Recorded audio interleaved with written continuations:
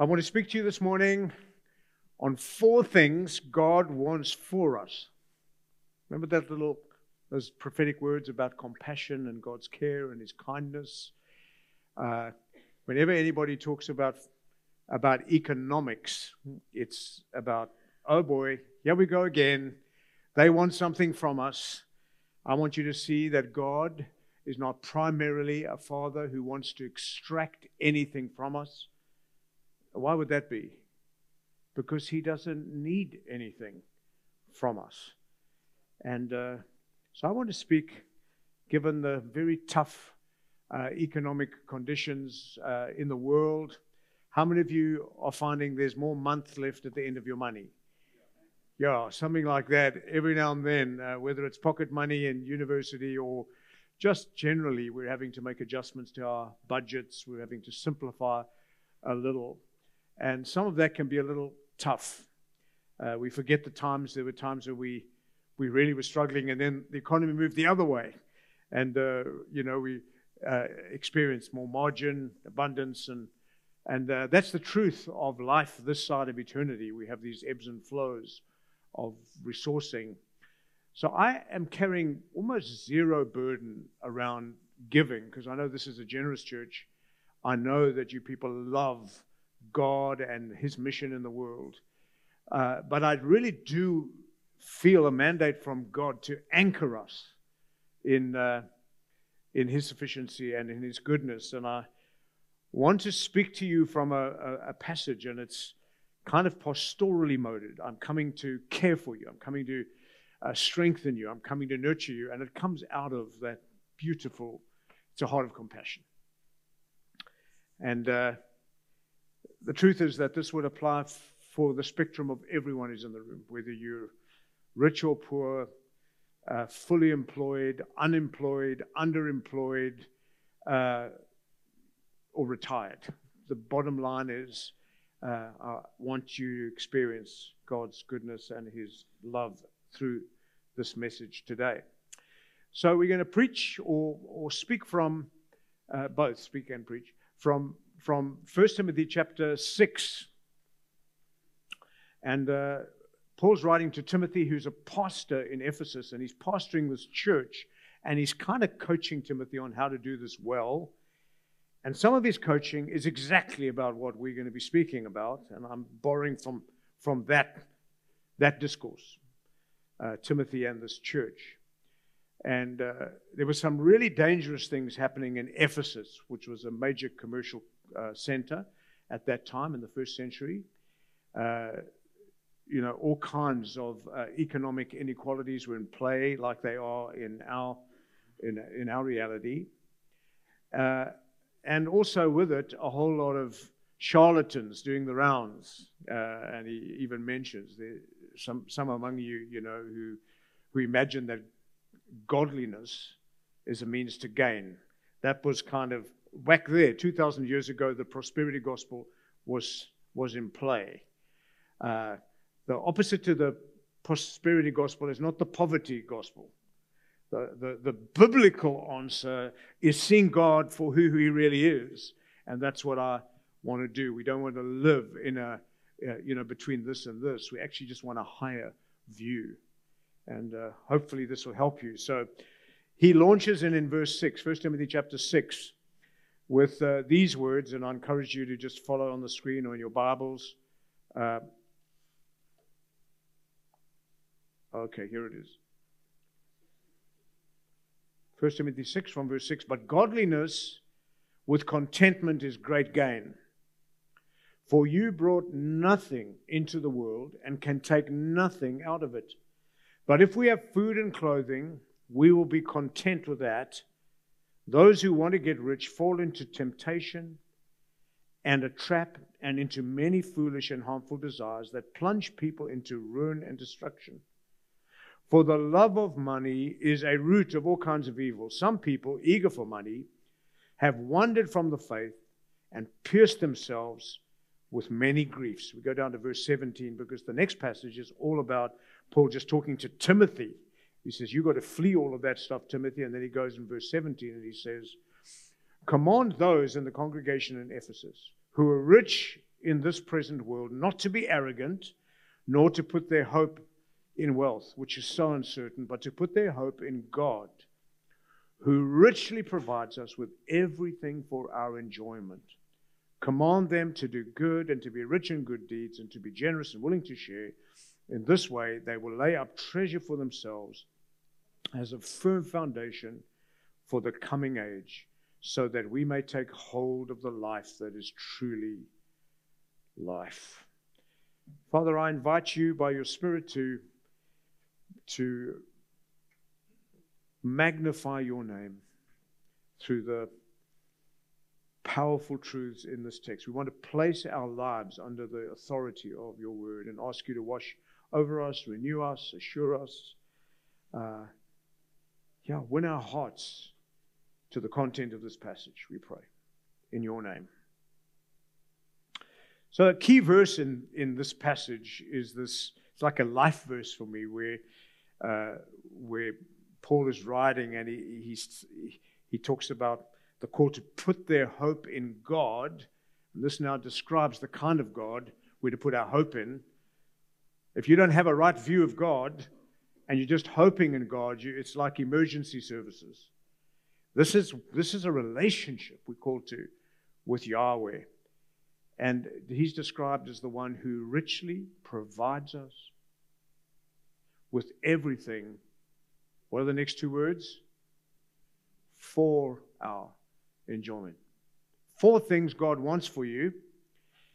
But God is for us in Christ. I want you to see this. He is for us. And added to that, He's not out to pleasure-proof our lives, because He's for us for our enjoyment. He wants us to enjoy everything that comes from His gracious hand, whether it's in abundance, or in plenty, or in tough times.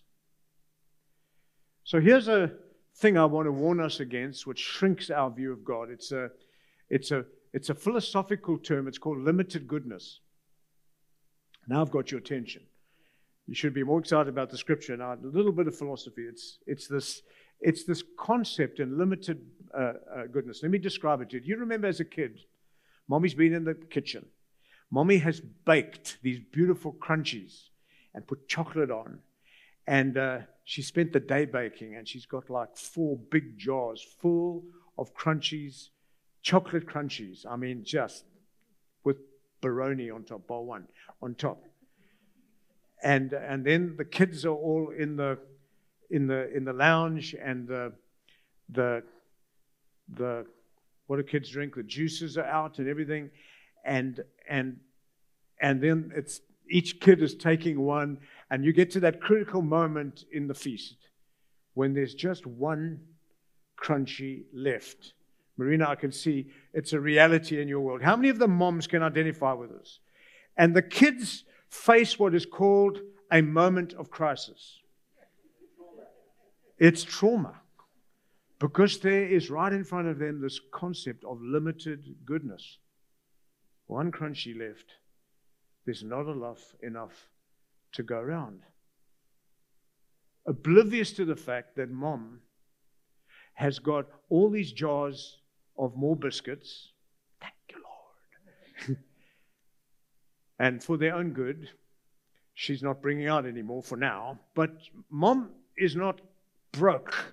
Mom is not short on what is needed at the right time for her kids. Not only that, the kids don't know that mom is married to the guy who owns the Baker flour mills in South Africa. I'm just exaggerating. The concept of limited goodness is we think that for our needs to be met, we need to get some kind of slice of all the goodness that is available. And we want our measure of that. And sometimes we watch others getting a slice of the goodness and we think, oh, we're down to just that amount of goodness left. There is no such thing in the being of Yahweh, the God of the Bible, as limited goodness. Over and against that, we have this verse in John chapter 1 and verse 16 that says, from His fullness. Say that out loud with me, please. From His fullness. There are no limits because the fullness of God is an ever eternal flowing stream of goodness. And God has found a way in Jesus to bind us to His goodness forever through the grace of the gospel. Just digest that for a moment, dearly beloved. Digest that. Think about it. Which really means everything changes in the way we think, whether it's tough times or abundance. The bottom line is where we start. And we've got to get rid of some of the, and limited goodness has many layers, and there's all kinds of versions of it, but we are going to be embarrassed because this, from His fullness, we've all received grace upon grace. Some translations say one blessing after another. Other translations say grace replacing grace. Why do the translations all differ? Because the translators are grappling with this concept of yesterday's grace is not needed today because there's more grace today because God is a giving, ever-flowing stream of goodness. He was that. He is that. He will always be that. Even Paul has a glimpse of this when he talks about being filled with the fullness of God. God wants us to be full of this revelation. And he speaks about that in the ages to come. He will show us the incomparable riches of His kindness toward us in Christ. It might be that we're looking for goodness in a very narrow bandwidth, which is economic, financial, job satisfaction. I want to say all of those things are important. They're not to be despised, but they are not ultimate. God wants us to lift our gaze and see in this world the world is broken, more broken now than ever. And I'm a very young man at only 68. But I can tell you the world is crazy. And that's why we need a higher view of God. And so let's just plow in here 4 things, and I want to put the word in there God genuinely wants for us from this passage that flow from His big, generous, good heart toward us. And I know some of you are thinking, oh yeah, I know you're setting me up. You're gonna ask something from me. No, I'm not.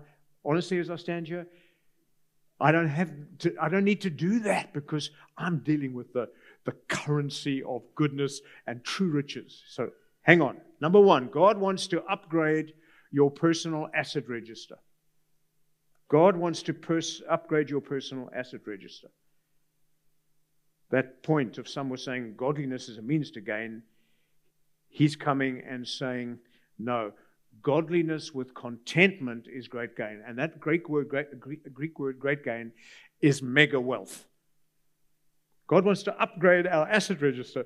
We think what we own in property or cars or shares and, or just the basic, we think that is our asset register, and God is saying, no, godliness, the God-centered life that produces an inner contentment. Folk, there's no money that can buy that. There's no money that can buy you God at the center of your life. It comes as a gift. We weren't even looking for Him. And God breaks into history in the person of His Son because He comes to seek and to save lost people who've got misguided notions of what really wealth is about. And He comes in Jesus and He anchors us to Jesus. And He says, the God-centered, Christ-centered life with its accompanying contentment. Notice it's not godliness and contentment. It's godliness with contentment. The God-centered life is supposed to generate a contentment in our hearts. Paul himself said, I've learned the secret of being content. I can do all things through Christ who strengthens me. Contentment is the product of Christ in our lives, strengthening us, vaporizing the lies that come into our minds about what true wealth is. And so godliness with contentment, godliness, this God-centered life, is more than morality. Don't smoke, don't chew, don't mix with boys who do. That's not godliness. God Himself, this ever-flowing fountain of good at the center of your life. Godliness with it's not, contentment's not a friend of godliness. It's the fruit of godliness. And here's the beauty. We sang about it. This grows in our lives. This contentment grows not through the pursuit of a process, but through the presence of a person. Jesus Christ Himself is the mystery of godliness. Jesus Christ Himself is the hope of glory. And so the big point is that you are richer if your faith is in Jesus Christ and you reconcile to God. You are richer right now than you could ever imagine. Our problem is our finite minds can't comprehend how wealthy we are. That's why in the ages to come, He has to show us the incomparable riches that we have in Christ. Studies have found a very weak correlation. This is Tim Keller, who we honor. He's gone to be with Jesus. We honor him as just such a rich source of gospel truth to the church. Studies find a weak correlation between wealth and contentment. I noticed this in the people we've been so fortunate to have serve us, domestic workers. We look at the income disparity, and our domestic workers sing way louder than we do. They seem to be way happier, particularly if they're Christians. It's like remarkable. So this notion of wealth, there's not a correlation between wealth and contentment.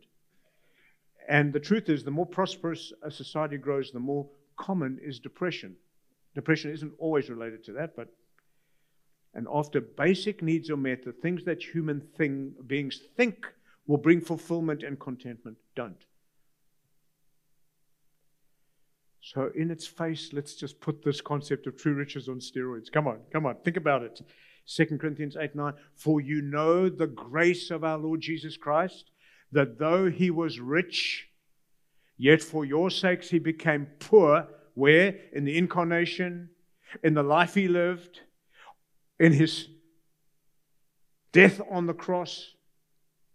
He took the debt that we owed on the cross, absorbed in Himself the punishment that we deserved, and the great exchange took place. Our sin was placed on Him, and through faith in Him, the risen Christ, who was raised for our justification, we receive His very own righteousness. My friend, money can't buy that.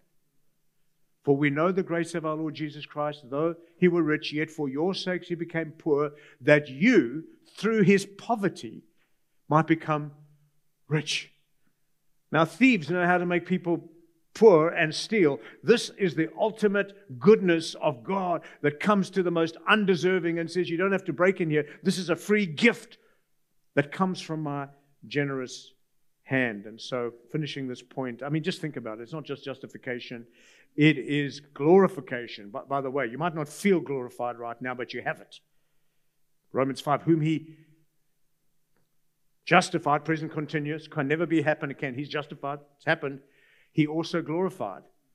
So right now, Rigby Wallace is glorified. I'm 68, but I look in the mirror and the hairs that grow out of my ears from time to time, I have to say, cut that one, do this, do that.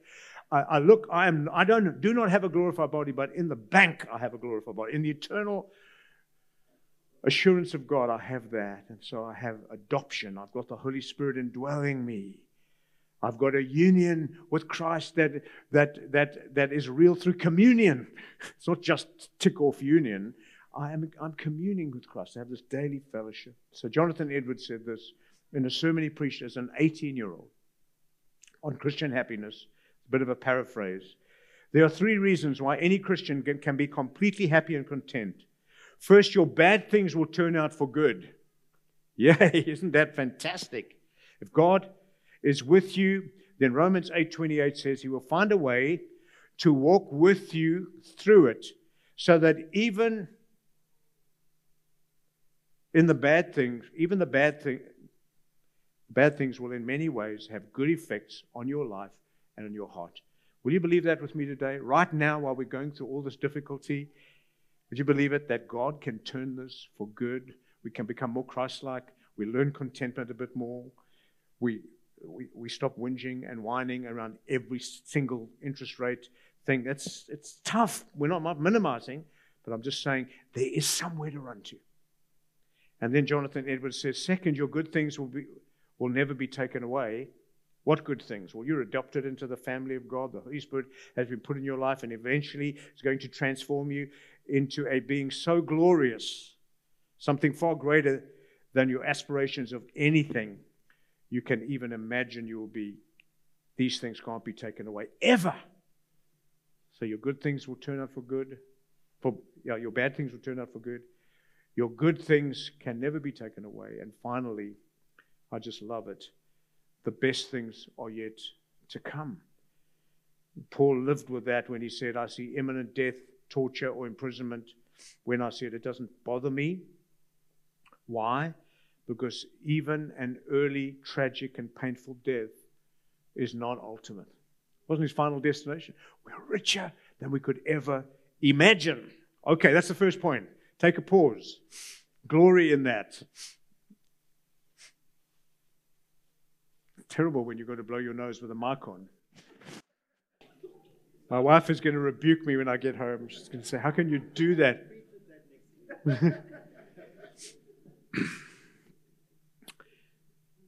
Secondly, God wants to protect us from being trapped in the wrong cycle. Notice this is what God wants for us.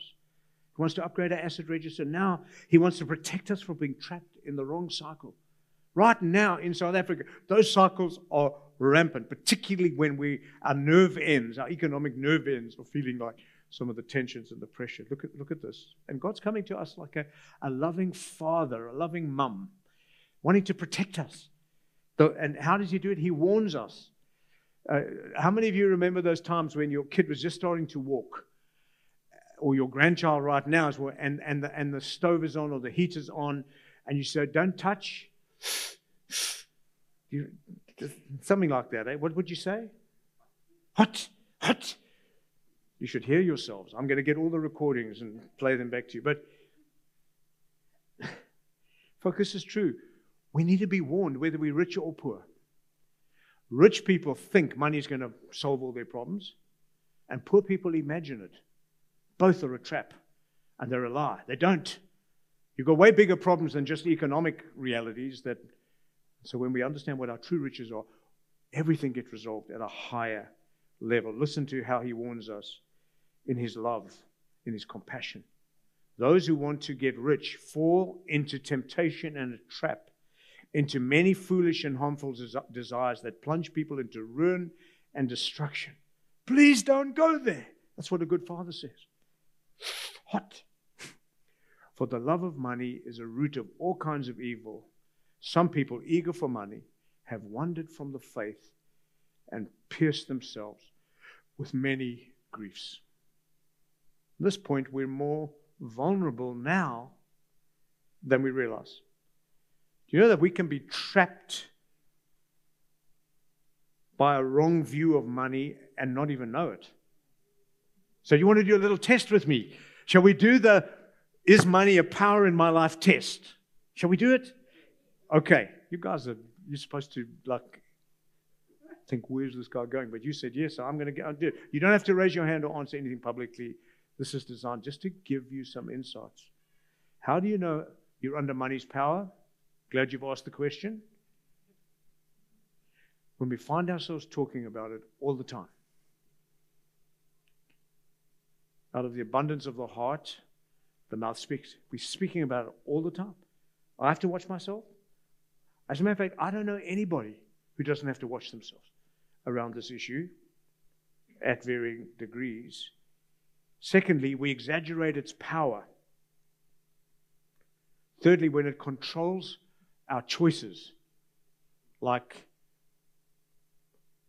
you got 10,000 Rand in the bank at the end of the month, should I buy the new TV? When the bank balance becomes the thing I reference to make the choice, and there's not a sense of union and communion with Christ around those things. And remember, He's not out to pleasure-proof our lives. You might want to buy the 5,000 rand, and He might say to you, buy the 7,000 rand one because it'll last longer, and it needs to have those features for the kids' video games. Okay, the kids are going to love me at the moment. My point is, we can think that every choice we made economically is just governed by our bank balance. And some of the things you don't need like special permission. I love the story of the guy who was so wanting not to offend the Lord or disappoint him. So he gets up in the morning and he says, Lord, today, such a great day. Should I wear the blue shirt or the red shirt?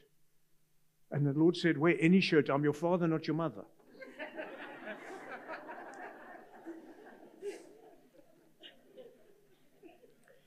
Folk, you're under the power of money when it shapes our identity.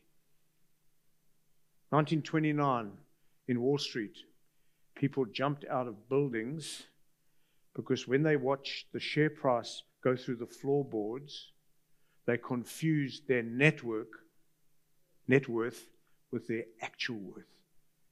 They thought they were what they were worth. You are infinitely more valuable. You are not redeemed by corruptible things such as silver or gold, but you and I are redeemed by the precious blood, spotless, without blemish. Money can't buy that. You are way richer in Christ through the gospel. And so, look at these warnings. He says, the warnings come. You can't keep what you gain. He says, people who want to get rich, you could get rich in this life, but you're never going to keep it. You came naked into the world, and you're going to go naked out of the world. And while you are pursuing money in an illegitimate sense, where it's your preoccupation, you will encounter powerful temptations. People who want to get rich fall into temptation and a trap. God's trying to protect us in His compassion and into many foolish and harmful desires that plunge men into ruin and destruction. The love of money is a root of all kinds of evil. It's disproportionate desire around money. And if you set your heart on money, you expose yourself to many, many traps and cycles. Some, he says, you may wander from the faith. Some people eager for money have wandered from the faith. Jesus talks about seed that is choked by thorns and thistles in the Gospels. And He describes these thorns and thistles of the worries of this life and the deceitfulness of wealth. God wants to rescue us, so He teaches on it. And the desire for other things, which in the 20th century is bigger, better, faster cycle. He wants to protect us from that. And then he says, you will experience great sorrow. Some people eager for money have pierced themselves with many griefs. And folks, just to say this, money is not evil. It's neutral.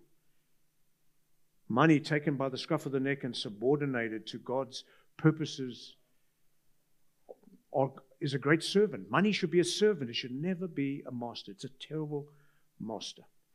Okay, thirdly, God wants to coach us toward joy-filled economic maturity. Where do you get this, Rigby? It's very clear there. Watch there. He says, verse 17, command those who are rich in this present world. So probably in this congregation, you've got the spectrum of rich and poor. In Cape Town, we've got that. But in the main, we would be probably in the top 10% of earners in South Africa in terms of the whole macro thing.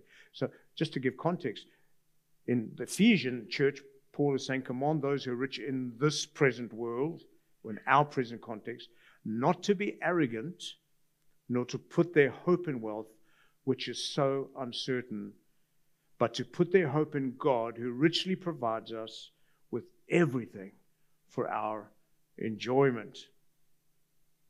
So you say, where's the maturity thing there? No, it's so beautifully inferred. What he's saying is he's wanting to move us from being arrogant about what we have and hoping in wealth, especially the rich, the haves, to being humble and hoping in God. Folk, that is a journey, and it is a mark of maturity, that we're humble around what God has entrusted to us. And even in that season of abundance, we're still hoping in God, trusting in God. Our confidence is in Him. It's not in our bank balance. It's not in the nice, shiny new car we've got, which can, men go through a transfer of personality when they get into a new car. Suddenly, they feel better than everybody else in the world. Kind of a human thing, I guess, for men. So, I don't want to spend too much time on this, but there is something about moving from being a child to being a weaned child. In Psalm 131, Keller brings this out, and he says this is a metaphor for spiritual maturity. On the one hand, we have a child on the mother's breast drinking. What are the sounds you hear when a child is not drinking on the mother's breast? Okay. Was that appropriate? Better than the sneeze. I'm doing weighing and sneezing. I'm not going to go further than that. Okay, here's the point. Or when the child is on the breast, it's demand feeding. Its mom is just there to serve this desperate, crying child. The grace is flowing one way. Immaturity. And then the psalmist describes the weaned child like a weaned child. I've quieted and stilled my soul like a weaned child with its mother. Like a weaned child is my soul within me. See, the child that is unweaned, that's still on the breast, is so focused on what the mother can give her.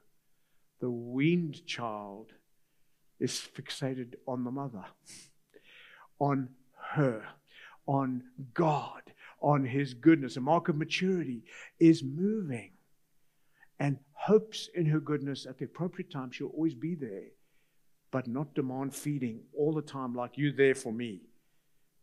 No, we can be those who are pouring love back to God. And so the point is, right now we're being transformed. That's the work of the gospel. From being me-centered, me-focused, to being these that are humble, hoping in God, because there is never a shortage. This ever-flowing stream of goodness, we can still hope in Him. Last point. God wants to secure for us the best possible returns. Not a teaching on giving. I want you to see the for us part, because when grace starts to flow us, yes, down the road there are wonderful, beautiful teachings we can do on giving, but it's what God wants for us. Let's just see where we are, because we're landing on the last point. Number one, God wants to upgrade our asset register. Number two, He wants to protect us from traps and dangerous cycles. Number three, He wants to mature us economically, so we're not just demand feeding all the time. And fourthly, He wants us to secure the best possible returns by investing offshore. Now, I want you to see the heart behind all of this. Command those who are rich in this present life to do good, to be rich in good deeds, to be generous and willing to share. No teaching on giving or emphasis today for us on giving. What you want to see is this. In this way, they will lay up treasure, next two words, for themselves. Jesus in the Gospels says, teaching His disciples, He says, do not lay up for yourself treasures on earth. Don't lay up for yourself treasures on earth where moth and rust and thieves break in and steal. He said, lay up treasure for yourselves in heaven. Paul, writing to the Philippians, says around his needs being met by these people, he says, hey, I'm not looking for anything from you. It's not about me getting anything from you. This is what I'm trying to tell you. I'm looking for that which may be credited to your account. Fuck, I want you to see this. God is not needy. And He wants us to know, even in the midst of difficulty, every good thing we do in the gospel for His name's sake is not for the mission only. It is for ourselves. It's for your own soul's sake, not a heaven or hell issue. Notice what it says, as a firm foundation for the coming age. I've looked at all the commentaries. It's very difficult to know why this foundation is there. There's a whole spectrum of what is this foundation for? Does heaven need a foundation? No, it doesn't. It's a foundation for me. There's something about me that is credited to my account. There's some kind of correlation, and all kinds of guys suggest there is in the ages of ages new expansive jurisdiction of God's purposes across the cosmos. Did He just create all of those universes? Is this the prototype? What happens on planet Earth? Are we going to be rulers and leaders over cities and planetary systems? Just don't let your imagination go too wild.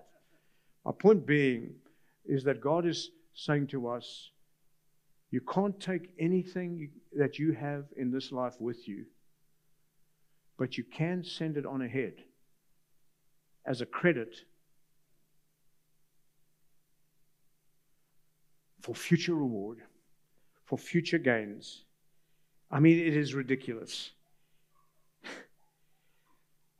And He just says 3 ways that this happens.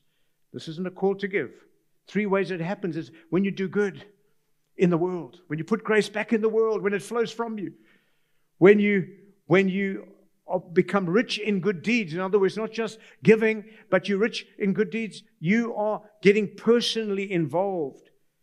And when you are liberal and generous, He says, when He brings those 3 things together, and He says, this is the picture of grace flowing from us to others, but for your own good. That you, and then He lands it in this beautiful sentence, that you may take hold of the life that is truly life. My friends, we're richer than we could ever imagine. We're more vulnerable than we are probably aware. What was the third one? But brain dead. We are being transformed from one degree of glory, but we describe what it looks like. You don't become less, as you mature, you become less demanding, and you become more at ease in your relationship with God. And fourthly, you learn to live it out in a way that ultimately is for the good of others, but more ultimately for your own good in the ages to come. I wish I had time to tell you some stories of people I've just been with lately who've lost everything. And God broke into their lives, and I'm watching the journey from a guy who owned 23 fruit farms in South Africa, lost everything. He sat on my patio this year, and his life, I see light in his eyes. He has found true riches. He goes on hikes in the Andes and in Spain, and he goes along and he just sits with people and he tells them stories of the goodness of God. He has found true treasure. But in his case, he had to lose it all. And this man did need to lose it all. He's one of my dearest friends. He texts me every now and then just to tell me what God is doing in his life. I want us to realize, as tough as it is now, he lost it by crisis. We all can feel the pressure just because of the currents we swim in right now. But God is enough. He wants us to start living in and out of this amazing wealth that we have in Jesus. For we know the grace of our Lord Jesus, though he is rich, yet for your sakes he became poor, that you, through his poverty, through the cross, might become rich. Is that helpful? Over to you, Matt. Come on up here. The only reason I preach longer than 10:30 is because he took so much time just before that. Nothing unusual. Let's stand together. I just want to take a moment to acknowledge God's help this morning.